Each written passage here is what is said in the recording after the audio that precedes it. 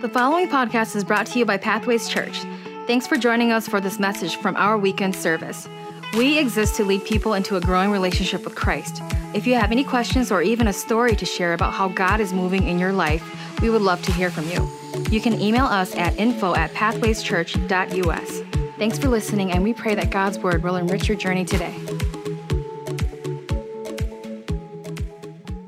So I was at the grocery store on Wednesday morning. I had actually forgotten to get bread. We didn't have enough bread in the house, and I wanted to make Ella some sandwiches for school and track afterwards. And so I was there Wednesday morning, and a mom, she left the checkout line without paying. And the clerk, the cashier, said, are you going to pay? Totally shamed her, right? And this mom, she walked back up and she said, I'm so sorry. She's embarrassed now. She's like, I am so sorry. I've never done that before. And then her teenage daughter, to make matters worse, she pops off to her mom and says, Mom, how could you forget to pay? You know, in that snotty teenage voice, you know what I mean? Well, I'm behind her and I say, ma'am, it's okay. I've done that before and I only have 2 kids. And the mom said, she turned to her daughter and said, I'm just so overwhelmed. Don't you understand? I have a birthday party to plan for. I'm working. All you kids, it's just a lot. Can you give me a break? Moms, can you identify? You just give me a break? Yeah. And you know what? Here's the crazy part. It's those small insecurities and incidences like at Meyer. It's those moments where we feel like we're not, or you're not, a real mom, isn't it? It's those small things, because what the enemy wants to do, the enemy wants you to forfeit your calling and your role and your miracle of being a mother. Now, this word isn't just for moms. This is for all of us, because all of us, we overlook our miracle because of what it's hidden underneath. And what's hidden beneath us as men or as moms or as teachers or as business owners. By the way, if you're a public educator, any educator, thank you. Last week was Teacher Appreciation. Thank you for what you do. But we overlook our miracle in any area of life because of how small we feel. And why we feel so small is because we're insecure about what we are not. And then we find ourselves, I don't know if you've ever found yourself in this, we get into a deficit mentality. Do you know what a deficit mentality is? A deficit mentality is like this, where you start to ask yourself questions like, you know what do I have to be really thankful for? And you say to yourself, I don't know, nothing really. Really nothing? Or you say, what am I really great at? Well, nothing, really. Really nothing? You know, if I went around to a group of people and we sat down at a table and I posed the question to you, I said, hey, what are you really great at? I wonder how long it would take for us to answer that question. My guess is it would take a long time. Now, is that because we're so humble, or is that because the enemy has so messed with us that our deficiencies overshadow our gifts and our calling? Have we forgotten the role and the uniqueness and the anointing? Anointing is just this divine chosenness, this favor in our lives. Have we forgotten who we really are as individuals, as a collective whole, because we have so bought into the lie of the enemy? Now, I don't know about you, but sometimes here's what I think. I start thinking about, well, you know what? I remember how much time I had before. Or I can't wait because in the next season, I'm going to have so much time when. Meanwhile, the question is not, man, what am I going to have, or what gift can I give later, but what do I have right now? Because what God is going to use is what you have right now.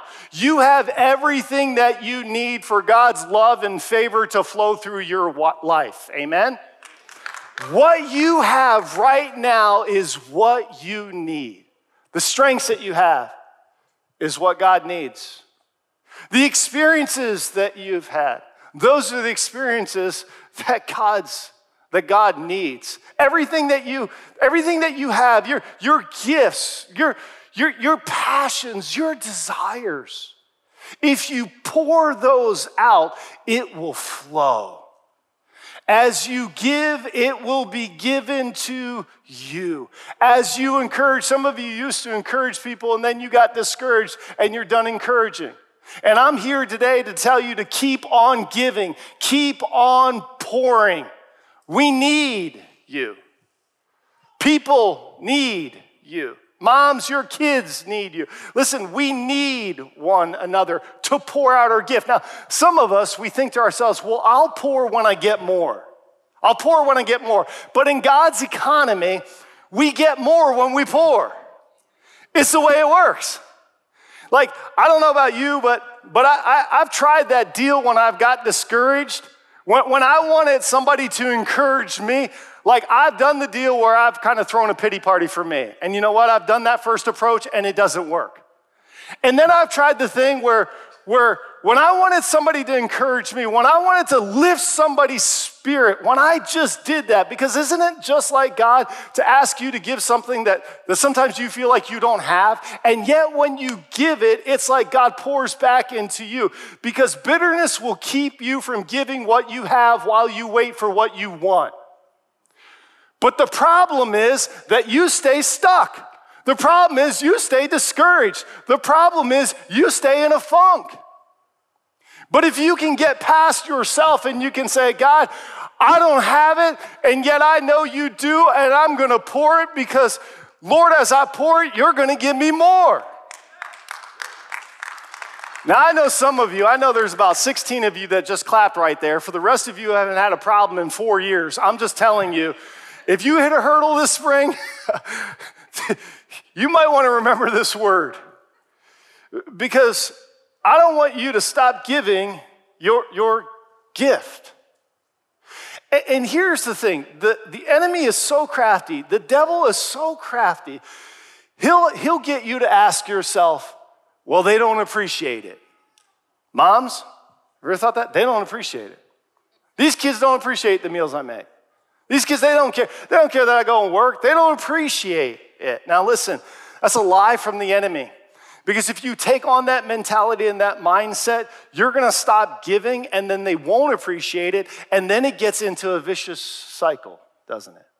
And that's not what the Lord wants. And listen, lean in. Look right up here, friends. Listen. Sometimes it's not about your family and your kids and your teammates and your coworkers and all those people that you work. Listen, you're pouring in them, but you're not ultimately pouring for them.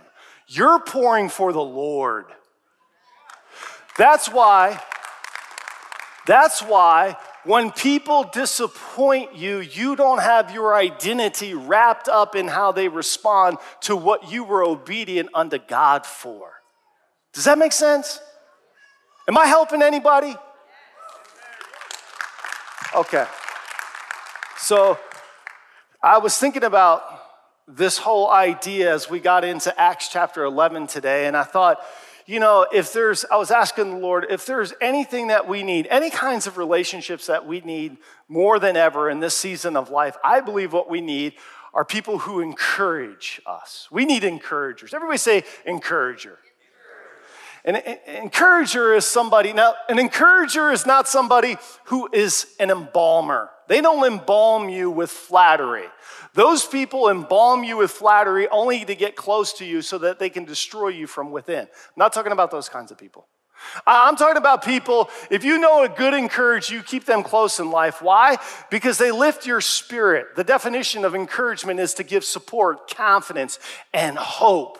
And we need those kinds of people in our lives. We need people who give us support and confidence and hope. They see things in us that we don't see in ourselves. Amen? We need this kind of encouragement. That's why the Bible says, encourage one another daily as long as it's called today, so that none of you fall into sin's deceitfulness. That's a powerful scripture because not only do encouragers give support and hope and confidence, they keep you from sin. They help you to say, whoa, let me reroute you in this moment because I see an attitude. I see something in your life, and I'm not sure it's God glorifying. Let me encourage you in this. That's why Paul says in 1 Thessalonians 5 to encourage one another and build each other up. How many of you know it doesn't take a lot of ingenuity. It doesn't take a lot of smarts to tear somebody down, does it? It takes zero faith to tear somebody down. But to build somebody up, to lift them up, whoa, that's a game changer. And so as we're pouring out our gift of encouragement, as we're giving it away, as we're giving it back, I thought to myself, well, who would be like the prime example of encouragement? And it was so perfect because the Lord just kind of set this up. I couldn't even plan this so well. But as we come to Acts chapter 11, we meet a man named Barnabas. Barnabas. Now, here's what's crazy about Barnabas. I don't know if you know this. Does anybody know Barnabas' real name? Anybody? His real name, some of you are like, isn't that his real name? Like, what? Is this a trick question? No. His real name is Joseph. He's a Levite from Cyprus, and actually he's given the name Barnabas by the apostles. Why? Because they dub him the son of encouragement. Woo! Man, I wish I could pull out my iPhone and scroll down and find me a Barnabas in my contact. Barney! Where's Barney? That kind of man. Woo! Talk about, man, somebody say, I need a Barnabas. I need somebody that they name that they're so good at their gift and they pour it out so much that that's what they're known by. They don't even know him by. We don't even know, none of you even knew his name was Joseph. You only knew him as Barnabas. So who's Barnabas? Well, first, Barnabas is a man that is full of the Holy Spirit. That's what Scripture says. He's also a generous man. When the church was blasting off in Acts chapter 4, Barnabas saw God's hand on the church, and here's what he did. He sold a field, a piece of property, and he took the proceeds, and he laid it at the apostles' feet, and he said, you know what? I believe what God is doing is a new thing, and I want to be a part of it. My name's Barnabas, so let me encourage you. And they were like, awesome. And then when we come to Acts chapter 11, what had happened is that the church is now scattered. A great persecution hit the church in Acts chapter 8. You can read it for yourself. And it's fanned out into Judea and Samaria. It's now reached a town called Antioch, about 300 miles north of Jerusalem in modern-day Syria. And as the church, as the people, those 10,000 people who were scattered from Jerusalem in the church, they were taking the gospel everywhere. How many of you know that the gospel is not just meant for Sundays? It's meant through Monday through Saturday, and it's meant in all places at all times for all people, right? Any kind of Christian that only reserves their Christian connection with Christ for a Sunday is a Christian that's missing out on the adventure and the faith and the power and the wonder of God Monday through Saturday. So they took the gospel out to Antioch, and when they went to Antioch, reports got back to Jerusalem that the church was blowing up. I mean, it was just like people were just getting saved and baptized. And so here's what the apostles did. Guess who the apostles chose to go to Antioch? They said, Barney, go ahead. Get you a one-way ticket. You're going up to Antioch. So Barnabas goes up to Antioch, and here's what Scripture says. He goes up to Antioch, and what does he do? He encourages people. And he says, you know what? I want you to remain true to the calling that you have in Christ. He just encouraged the masses there in Antioch. And then he did something that was so profound. Let me show you, because I think we can learn from this together. Acts chapter 11, beginning in verse 25. Here's what Scripture says. Then Barnabas, he leaves Antioch, and he went to Tarsus to look for, say that name? And who was Saul? He now has become... Yep, so if you're new, Saul is Paul. So if I say Paul, you say Saul. If I say Saul, you say Paul. I mean, say it in your head, okay? Saul. Okay, in your head. Okay, good. All right, good. So we're all on the same page. All right? So he goes there, he finds Saul, and when he found him, he brought him to Antioch.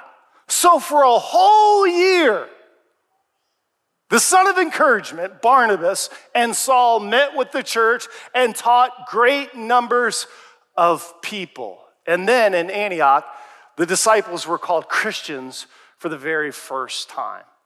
So from the church starting in Acts chapter 2, not until Acts chapter 11 do they even identify these group of people as Christians. Just a little sidebar historical note.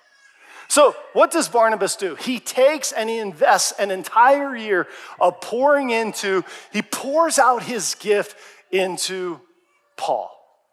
He shows him the ropes. He's teaching in the synagogue. It's Barnabas and Saul. It's Barnabas and Saul. But this isn't the first time that Barnabas has done this with Saul. You'd have to go back to Acts chapter 9. You remember when God rerouted Saul? He was on the road to Damascus, right? He was a Christian killer, right? And so God knocked him off of his donkey and revealed himself. He said, here's the light, here's a voice. Here, I have a purpose for you. I know you're passionate about this. He rerouted his entire life. Well, this is the first time that Barnabas encouraged Paul. And this was far more risky and way less predictable. Here's what it says in Acts chapter 9. When Saul came to Jerusalem, he tried to join the disciples, but they were all afraid of him, not believing that he was really a disciple. They thought he was on a covert mission to destroy, and so he wanted to infiltrate their ranks. But Barnabas did three things. Barnabas took him, and he brought him to the apostles. And then he told them how Saul on his journey had seen the Lord and that the Lord had spoken to him and how in Damascus he had preached fearlessly in the name of Jesus. Here's how an encourager will reroute under other individuals in their life.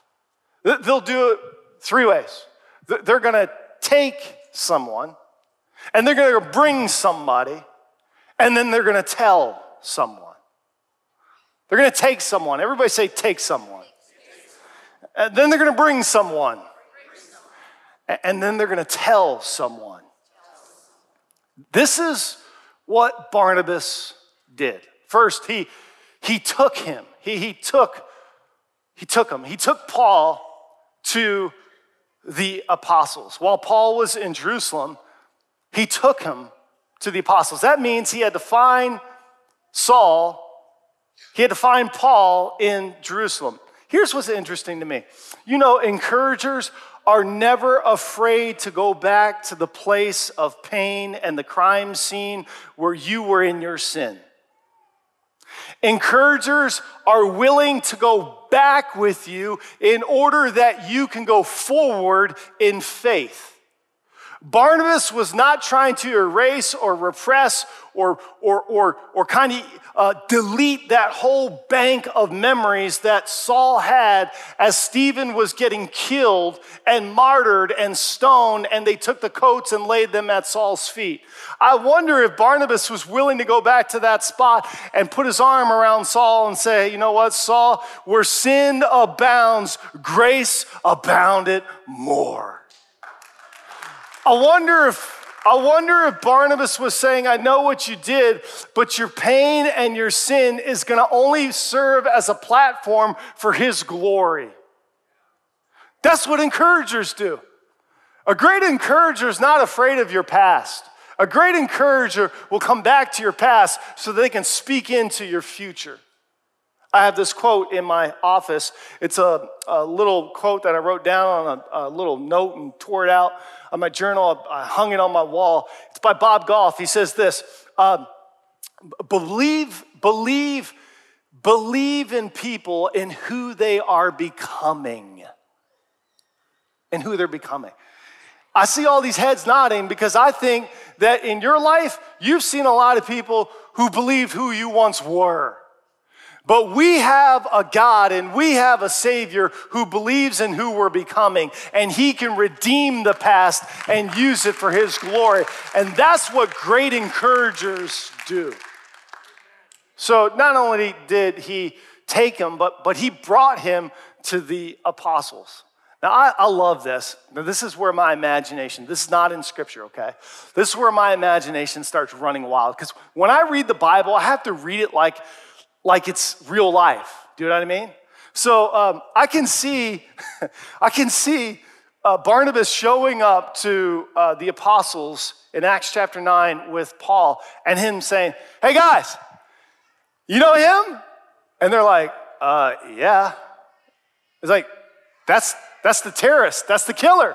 No, guys. Listen. I'm Barnabas. I'm the encourager. And this is Paul. And he loves Jesus. Like, Barnabas, what are you smoking, bro? What are we talking about right here?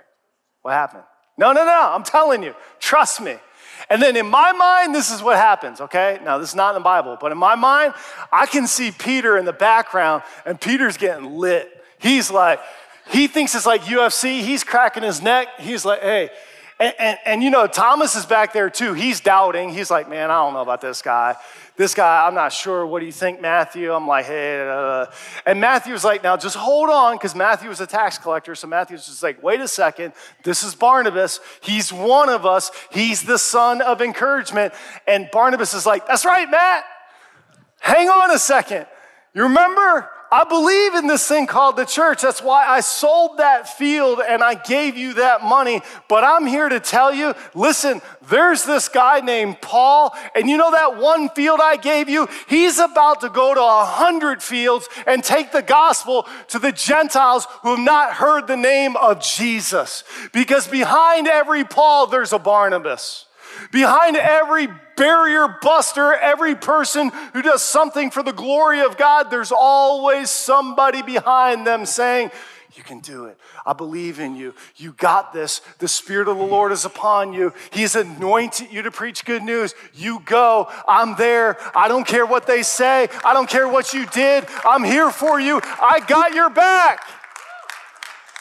That's the spirit of encouragement. Sometimes you got to vouch for people. And you're like, oh, Adam, that's messy. I know. If I vouch for them and they do me wrong, then my reputation suffers. I get it. I've been there. I've been hurt too. But are you going to stop pouring your gift? Are you going to stop pouring your gift because somebody hurt you? Come on now. You're better than that. We don't do what's easy at Pathways. We do what's right. We do what God's word calls us to do. Encourage one another daily.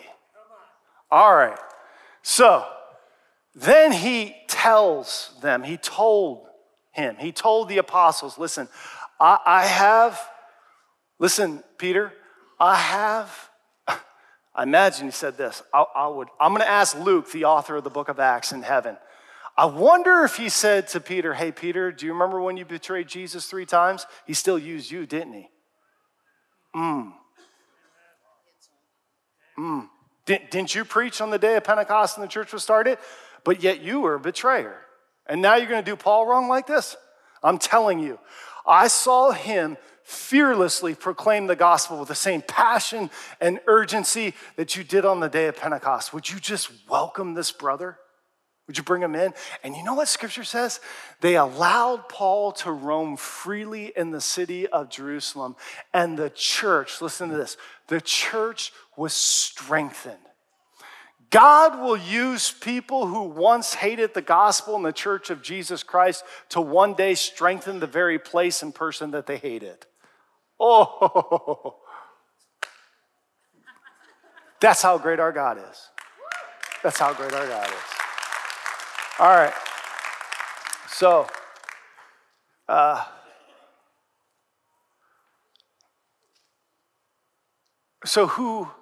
let me ask you, who is God calling you to encourage? Who's God calling you to encourage? You know, earlier today, I told you that we were a record-breaking church, 24 babies. I was thinking about that this morning and praying over service, and I texted my pastor back in Dayton, Ohio. And I had said, hey, Stan, I just want to thank you so much. Today we're dedicating 24 babies. And And I said, I want to thank you that in 2006 you dedicated our Ella. And I said, I just want to thank you for being a part of our family. And he said, man, enjoy the moments. He's a different season in his ministry career. He's getting ready to kind of hang it up. He said, enjoy these moments. He said, it's such a privilege to be a part of your family. And I hope that you can be a part of so many families there at Pathways. I was encouraging him, and he encouraged me. Wednesday, I got out of the parking lot, and I saw that mom. And she was loading up her groceries with her teenage daughter. And I just felt like God was like, go up, drive up to her and go encourage her. And you know what the coolest thing was for me? True story. This is honest I can be. I did that not really thinking about what I was preaching. And that's so good for your pastor. You got to understand. Because I need to just be a follower of Jesus before I'm a leader for Jesus. You know what I mean? Like, I just need to live this out in my own life. And so I just felt like the Holy Spirit was like, go encourage her. I'm just like you. Oh, that's awkward, God. Like, I'm going to roll up, the window down. Then she's going to be thinking, he's a creeper. Then his teenage mom is like, the teenager's like, what's that guy doing? Is he trying to hit on you? I'm like, oh, dear God, no, I don't want to do this. Right? Can I be honest? But I'm like, you know what? I don't care. I'm doing it. I've just committed my life. I'm going to be obedient and do what God asked me to do. He'll handle the outcomes. I'm just so committed to that. So I drove up and I put my window down and I just said, hey, my impression is you're doing the best that you can do. And I know you got a lot on you. You got that birthday party and you got kids and you're working. I get it. I just want to tell you that Sunday is Mother's Day, so I want to be the first one that says Happy Mother's Day to you. I just put up the window and I drove off. And I just felt like the Lord said, good boy, Adam. Good boy. Good boy, Adam.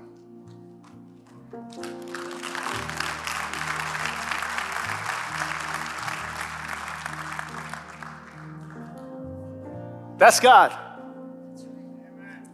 That's not me.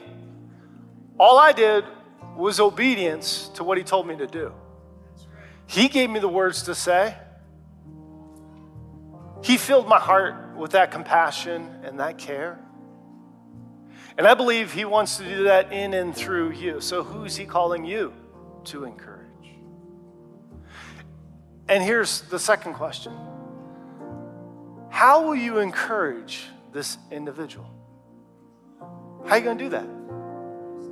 How are you going to do that?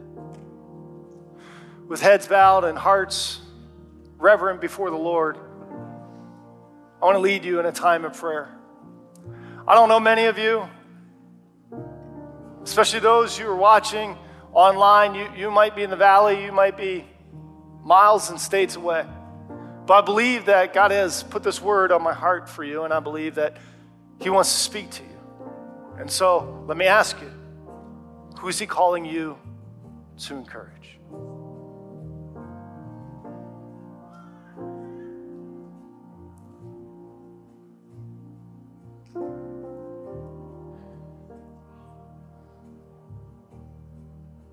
And how will you encourage this individual? What does that look like for you? Ask the Lord. Lord, how do you want me to encourage them? What do you want me to do? Is it a text? Is it an email? Is it a phone call? You got to stop by, make a trip, a visit.